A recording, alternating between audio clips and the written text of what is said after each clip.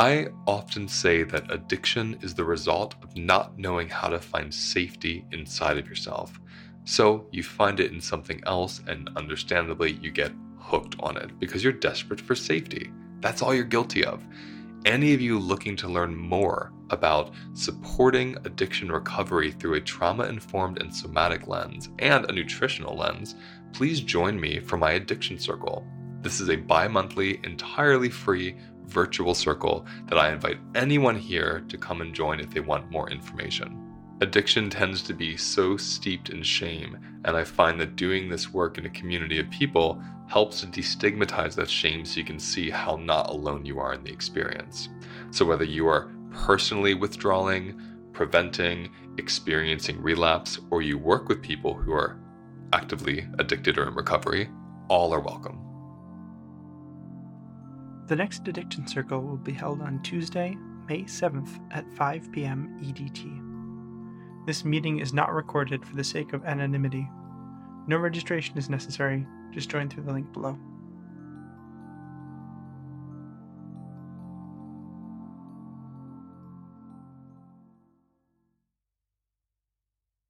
Hey everybody, this Tuesday I am beginning a bi-monthly offering called Somatic Drop-ins. This is a live virtual 1-hour free offer where you can come and learn somatics with me and practice in a group, ask questions, and just connect. It is by donation only, so you can pay what you have or pay nothing if you have nothing right now to pay. You do have to register for the event, but you don't have to pay anything if you don't have the money for it. So please visit my website, holisticlifenavigation.com, and just click on events, and you'll see the virtual somatic drop-ins. Again, the first one is this Tuesday, February 7th at 4 p.m. Eastern. Hope to see you there. On today's episode, I navigate how comfort can interrupt humility.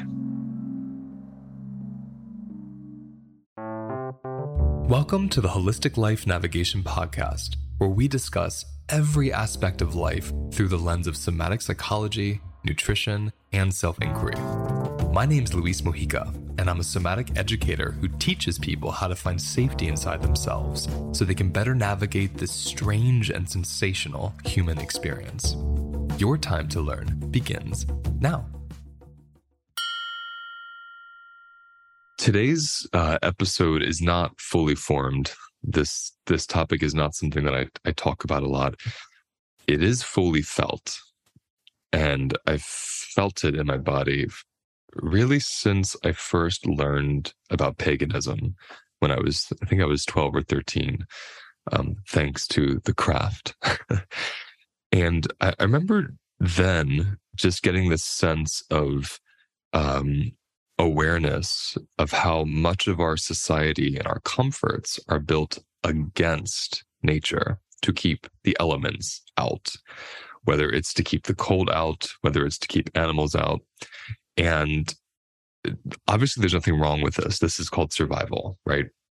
And I see modern progress and the building of cities and roads and cars all as survival responses. Like, how can we continue surviving? And okay, so I'm going to be abstract today, just warning everybody. So this morning, I have a Jeep, and there's a key fob, one of those little things that you double click, and it's supposed to turn on your engine to warm up your car. I live in the Catskill Mountains. It's extremely cold here. And so on like a -5-degree morning, it's really nice to double click that button, and the entire car is de-iced and is warm, and the seats are heated, all these things, which I've never experienced before. We were gifted this car last year from my parents because they got a new one. And so I've been really enjoying this feature. And today when I went to do it, it didn't work. Something in it burnt out, and it's no longer, warming up for me. And I don't know why, but it made me laugh. It made me really giddy. And while I was laughing, from my body came just these words, which were, oh, does comfort interrupt humility? And it took me back to a very early memory. I was about 16, and I was deeply infatuated with Joni Mitchell. And I was watching many of her interviews because whenever I fall in love with a musician, first thing I do is I chronologically purchase their albums if they're, an older musician, so I can kind of feel the growth of the artist. And then I watch their interviews so I can just study them, get a sense of them, and kind of osmotically feel their wisdom from their words and their body language and their face and such. And I remember this particular interview. I don't know why she said this, but the interviewer asked her some question, and her answer was, "We have become perverted by peace. When a society is given too much peace, it becomes perverted." And I didn't understand what she meant, but I felt it. And this is so not political. It's the last thing I care about are politics. And I think everyone knows that. And that's why some people love listening to me, because I don't go there. That's a whole other trap that I'm not willing to walk into for my own ego, not even publicly, for my own mental health, I should say. But when I think about the idea of peace perverting, it takes me to the practice of humility, and it takes me to the term human supremacy, which I've spoken about before.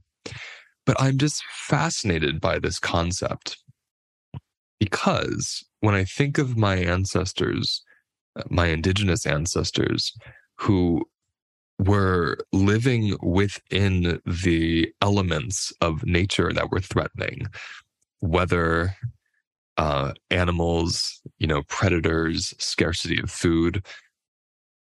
I think of their rituals. I think of the offerings they make. I think of how every moment was woven with gratitude, partially for just the felt, I'm assuming, right? For the felt sense of, oh, I'm eating. This feels so good to be sustained. Thank you, beans. Thank you, squash. Thank you, fish. All the things that wherever these ancestors lived, on whichever lands, they had their foods and animals and land relatives they would thank for their sustenance. And also for the reality of, I don't know if this is going to happen tomorrow. I don't know if I'll eat tomorrow. I better give something back to appease, the spirits, the land, the ecosystem, whatever it is, so I can ensure my survival. And in that reciprocity of, I'm going to worship, I'm going to give something back, I'm going to dance for 2 hours to make it rain, there's a humility being practiced. And the humility is that I'm not the center of the universe. It's that this isn't here for me. It's here with me. And I remember when I discovered that myself, how old was I? 25, I want to say 24, 25. And I had just moved to Woodstock, New York with Eamon from Brooklyn. And when we moved to Woodstock, we actually moved to this little town called West Saugerties. It's not even a town. It's like a line of houses that are right at the foothills of a mountain. About 800 feet up the mountain are these line of houses. And we lived right on what was called the Platte Clove. Really very powerful place. Also known as Devil's Kitchen, because there would be these paths that looked like you could walk on them, but they were moss and grass that grew over shale rock. And if you stepped on them, it would slide and you would fall to your death. And it was the highest population of copperhead snakes in the Northeast area. So it was called Devil's Kitchen because there's all these ingredients of death, essentially. And when we moved, we had very little money. I spent an entire year and saved $4,000 by literally eating nothing but beans and kale and brown rice and coconut butter as a snack while I lived in Brooklyn and worked at a health food store. And when we moved upstate, I had this $4,000. I used it for my security deposit. I paid the first month's rent, and then we had enough money for second month's rent. And we felt rich. We're like, whoa, look at us. We have a whole month's rent ready, which never happened for either of us. And what we didn't realize was how cold it was upstate. When you live in New York City, you are gifted with radiant heat that is free. The steam and the systems of the city, it heats up your house for free, your apartment. So you're in your apartment and it's 10 degrees outside and you have the windows open because the radiators are so hot. So that was my experience of living in the city. I never thought about paying for heat. I never even thought about being cold. Even in the city, you walk outside, it might be freezing. You can duck into a coffee shop for 2 hours and warm up. On the Platte Clove, if it would snow, you would be stuck in your house for hours, sometimes days, depending on your vehicle. We didn't have snow tires. Like, we had no idea what we were getting into. And so that first winter, we didn't have enough money for heat. And I found that out the hard way. I turned up the heat to like 75, and the bill was so high we couldn't afford it. So we lived with our heat somewhere between 55 and 60, which for my body is no bueno. This Boricua likes heat. And Eamon actually, she does somewhere in the middle, but I think all bodies like heat, but my body really likes heat. So I had to turn the heat down, and we developed this kind of like old disease or expression of the body known as chilblains, where the little capillaries in your fingers and toes literally rupture from being so cold, and you get these really painful, itchy blisters, and it can become infected. And my fingers were so swollen from playing my piano late at night. We were also living by candlelight to save on electricity. So we were kind of like pioneering it, if you will. I remember making a stew in the kitchen with a candle and the flame from the propane, thank goodness, which was very affordable, but just freezing and wearing jackets and scarves, and Eamon got chilblains on her toes. And I think my point of this is I started learning, oh, this is what it feels like to have humility. This is what it feels like to have comfort. There's this gratitude for a warm sock. There's this gratitude for the springtime and when the sun hits the house and it's warm for a few hours. And there's something very beautiful about that external reminder of my mortality and of how I'm just part of the equation. I'm not above it. I don't deserve more than some other being. I'm with you. And my possible death is just as probable and equal to your possible death. And something in that for me is very grounding. I appreciate it. It relaxes me. I experienced this when I didn't have money in the city, and I would go days without eating a really proper meal. We would get $1. I lived in a hostel, and we had a little tip jar. And the tip jar was actually for the staff. So people would, or rather, no, it was an internet jar. So it would say like 50 cents per 20 minutes. So guests would put a couple bucks in, they would use the internet. And then the staff would go and open that jar, and we would use it to eat because most of us didn't have any money. We were living in a hostel and working out of it for rent. And right below us was an old Chinese bakery, which was amazing because Chinese bakeries in New York City have something called day-old bags. You pay $1 and you get a bag of like 5 to 6 savory and sweet pastries. So we would literally live off of that and dollar slices, which is like, you get for $1, you get this giant slice of cheese pizza on St. Mark Street in the Village. So I went through these periods of not eating normally like I would, and being really hungry and really cold, but just so grateful for my freedom in the city and to be around such brilliant minds and meet new people and relinquish the confines of the suburbs that I had grown up with and let my brain unlearn so many things. It was so, that sustained me and that warmed me, even though I didn't have the comforts I was used to. So where I go with this humility piece is, I don't know, those of you listening, everyone's going to have a different experience. When I think of the world I live in, where right now my cabin is like 75 degrees inside, it's 20 degrees outside, and I have a car, and I have lots of friends, and I have a great computer that I can do this through, and I teach courses sitting in my pajamas, and I make great money doing that. And I feel so comfortable that I notice if I don't have a practice of self-inquiry, if I don't have a somatic practice of gratitude, I can very quickly get perverted by my comfort and my peace. Meaning, our traumatized nervous systems, our activated nervous systems create what I call trauma egos. Trauma ego is when the mind is dead set on finding a problem, finding some kind of threat, whether it's a threat to your life, a threat to your social connections, a threat to your job, whatever the threat is. The mind's job when it's traumatized is to find threat. It's not going to stop at any cost. When we don't have actual threat, when we're not living in actual survival, and I don't just mean working 2 jobs, I mean like pagan survival, where you must build your own fires, build your own homes, find and hunt for your food, grow your own food. We are so divorced from that. If we're not, if those of you listening are not, you've probably chosen to live off the land. It's a choice you've made, not the way you were brought up. If you're listening to this and it was the way you were brought up, I would love to hear from you. I'd love to hear some of your wisdom and input. Like, please write to me.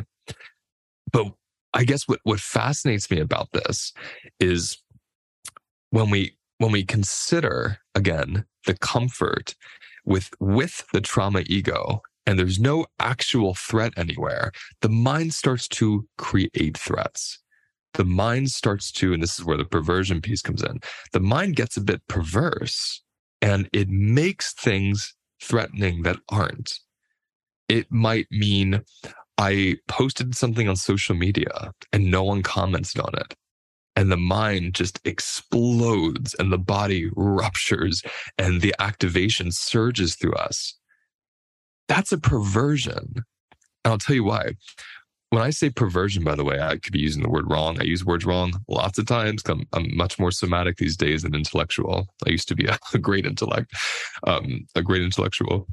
But when I say perverse, what I really mean is a bit distorted and confused, incongruent. And so that trauma response, that adrenaline rush, that is a gift from my ancestors that literally needed it every day for survival. All of you listening, our ancestors needed that adrenaline to survive. And that adrenaline now gets overcoupled with situations that aren't threatening. So someone doesn't like me. Someone believes something different than me. Someone says something, someone misgenders me. People always racially profile me incorrectly because I'm so white expressing, but I've never identified with being white. I'm a mix of Latino, Irish, and German. So I've always felt Puerto Rican Irish is what I believe, because I'm more cultural than I am color. That's part of my decolonizing practice. But so many times people will be like, how does it feel to be a white, cis, privileged man? And I'm like, do you know anything about my background? I have no personal body experience being a white, cis, privileged man, but I am seen that way. So yeah, I get away with certain things. I'm very aware of that.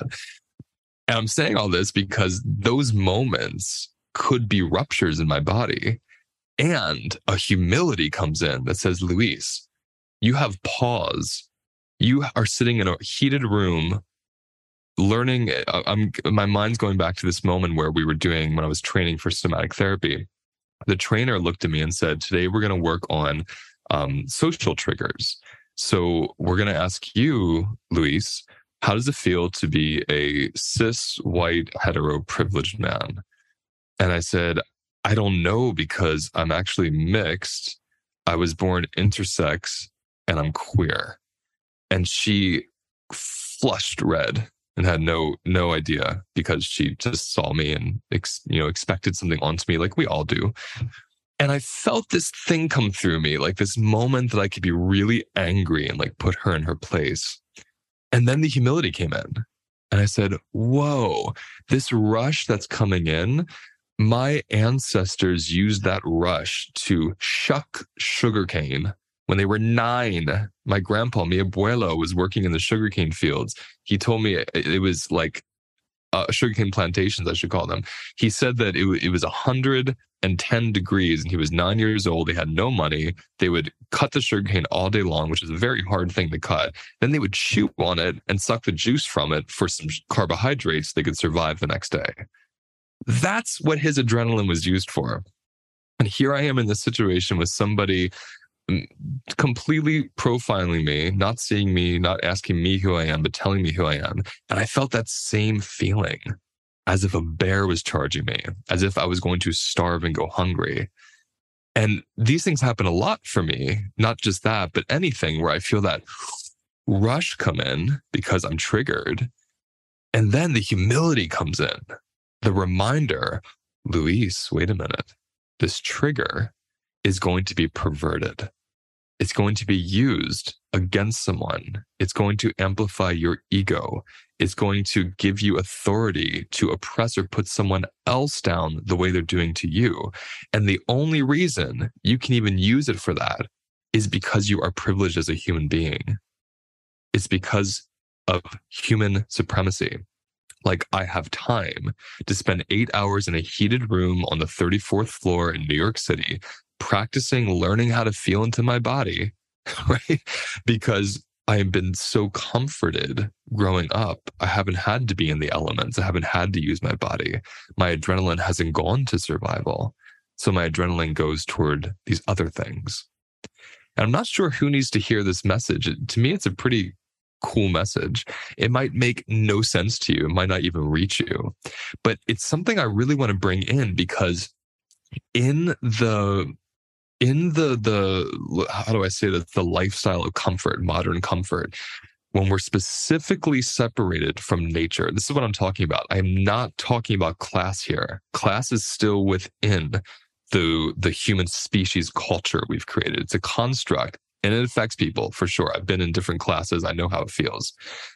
I'm talking about pagan survival, where there is nothing between you and the elements of nature that could kill you or nurture you. We are so divorced and separated from that.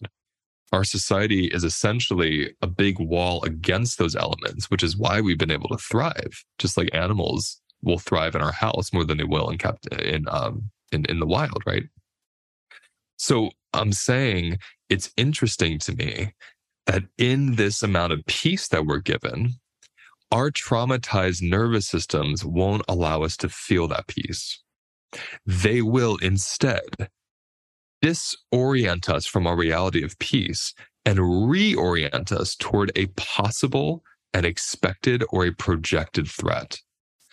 I will focus all my time on the injustice of a situation and miss all the justice in my own home of the heat coming through the heaters, of the sun shining through the trees, of air in my lungs. And this is not a call to bypass pain and trauma and others and injustice at all. It's a call, if anything, or an offering or an invitation, if you will, to not match it, to see it, and then remember, wait a minute. Can I tune to my comfort? Can I feel the humility of, without this comfort, I wouldn't have the time to even care about these things I care about? And why that's important to me is it grounds us into our bodies, because then we're able to experience this modernity, this modern comfort in a somatic way that nurtures and expands our capacity, so we don't get triggered, so we don't go off the deep end, so we don't oppress and hurt other people, so we have capacity to tolerate sensations of other people's suffering, of other people's difference. So we get to, in a peaceful world, which, if you watch the news, you're going to say, Luis, what are you talking about? But look at your world right now. This is for the individual. This is not for the collective or the global. This is for each person listening here. Look around right now, not at your mind, but at your surroundings, and let your eyes show you if there is a threat in front of you right now. Not a discomfort, not an irritation, not an annoyance, not an inconvenience, a threat. And most of us listening to this, looking around, will notice there is nothing here right now that's threatening my life. In fact, if we really look, we'll see how many things are here supporting our lives. Let's do that together. I'll share what I'm seeing. I'm seeing my phone here, and how this phone, which I resisted for so long, has connected me to so many beautiful people. I couldn't even begin to think it could do that. And it has. It's changed my life. I'm looking at a window that allows me to see trees and a running creek and sun coming through the trees. And I'm so grateful this window gives me a sense of ease and peace that I can look out and see the beauty of this land. I feel the saliva in my mouth, which tells me I'm hydrated. I drank water an hour ago. I have water that's clean. I'm sitting on a chair that allows me to not use my muscles to hold myself up. I'm talking into a microphone. I have a ring light that makes me look healthy and attractive so I can do these videos and feel confident. There is so much supporting my life here. And I could easily orient to something someone said to me on social media.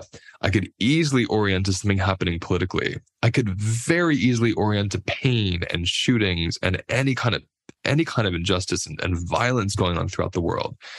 And when I orient to those things, I practice bypassing these things. And bypassing these things is the modern equivalent of my ancestors eating and throwing their food out and saying, oh, there'll be more tomorrow.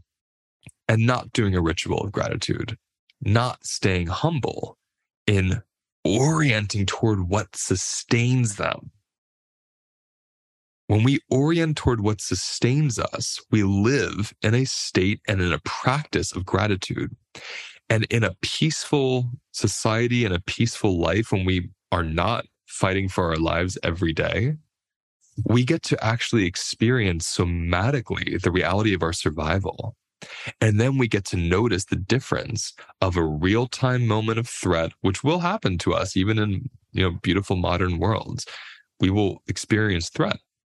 And with a somatic conscious practice, we'll also experience the absence of threat. And by noticing those two things, we start to notice that these moments of threat are drops in an ocean of peace and tranquility. And instead of that peace becoming perverted because, okay, well, where does this survival energy go? Oh, it's going to go toward, negative thoughts or judging people or watching the news, right? It gets reoriented. So the peace doesn't drive my adrenaline to a place to make chaos for me. Instead, the peace relates to my adrenaline. My adrenalized nervous system starts to settle because it's feeling the peace. And then I'm able to show up in the world, say what I want, be who I am, and feel safe while doing it, not relying on the outside world to tell me I'm safe or it's okay or now I have permission, because I'm orienting toward what sustains me. So I thank you for spending this time with me. I love just letting my mind unfurl with you. It feels so safe because I'm in my body while I'm doing it. I feel very sustained, and I feel sustained by you. It's a privilege to have people listen and spend time and witness. And I'm endlessly moved and in honor and in gratitude when I get your letters and your emails and I see the reviews you leave on the podcast. It just touches me so deeply. So I would love to hear where this practice takes you.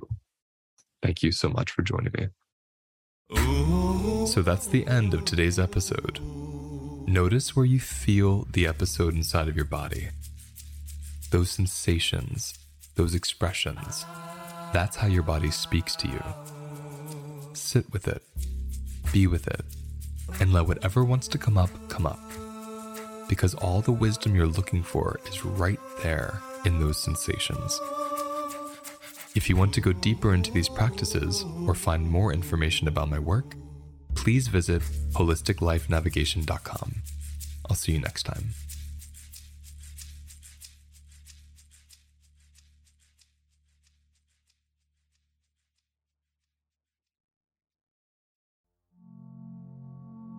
Hello, everybody. It is the time of year to begin registering for one or two of my slow groups that begin in July. My slow groups are these special groups where I focus on one topic and we deeply unpack it over the course of 6 months. So these are highly nuanced, deep dive, advanced groups. These are excellent for those of you who have taken my 6-week course or who just want to focus on one particular topic through a somatic and trauma-informed lens. The two that are opening up in July, or will begin in July, are my embodied parenting group and my embodied nutrition group.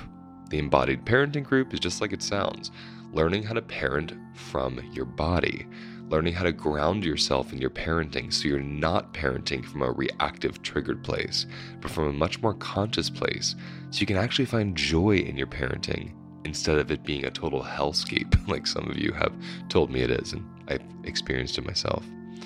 The other group is an embodied nutrition group. This has been requested for years. For the past 4 years after students complete my course, they say, can you please do a course on nutrition and make it longer than 6 weeks? So finally I can say, yes, you can, and I did. It is a 6-month unpacking of the intersection between trauma, nutrition, and somatics. How do we recover from stress and trauma via food? How do we relate to food as a being and not just some object on the plate? What's the biochemistry of food? Why is it not the best for my blood sugar to have toast, but lentils are just fine if they're both carbohydrates? All of this and more will be unpacked in this 6-month group. To register for these groups, please go to my website, holisticlifenavigation.com, and click Groups. Or you can click the link in the episode details below. Registration closes on June 1st. It is only open through May because we need the month of June to prepare everybody for July. I'm looking forward to this deep dive with you all. I'll see you there.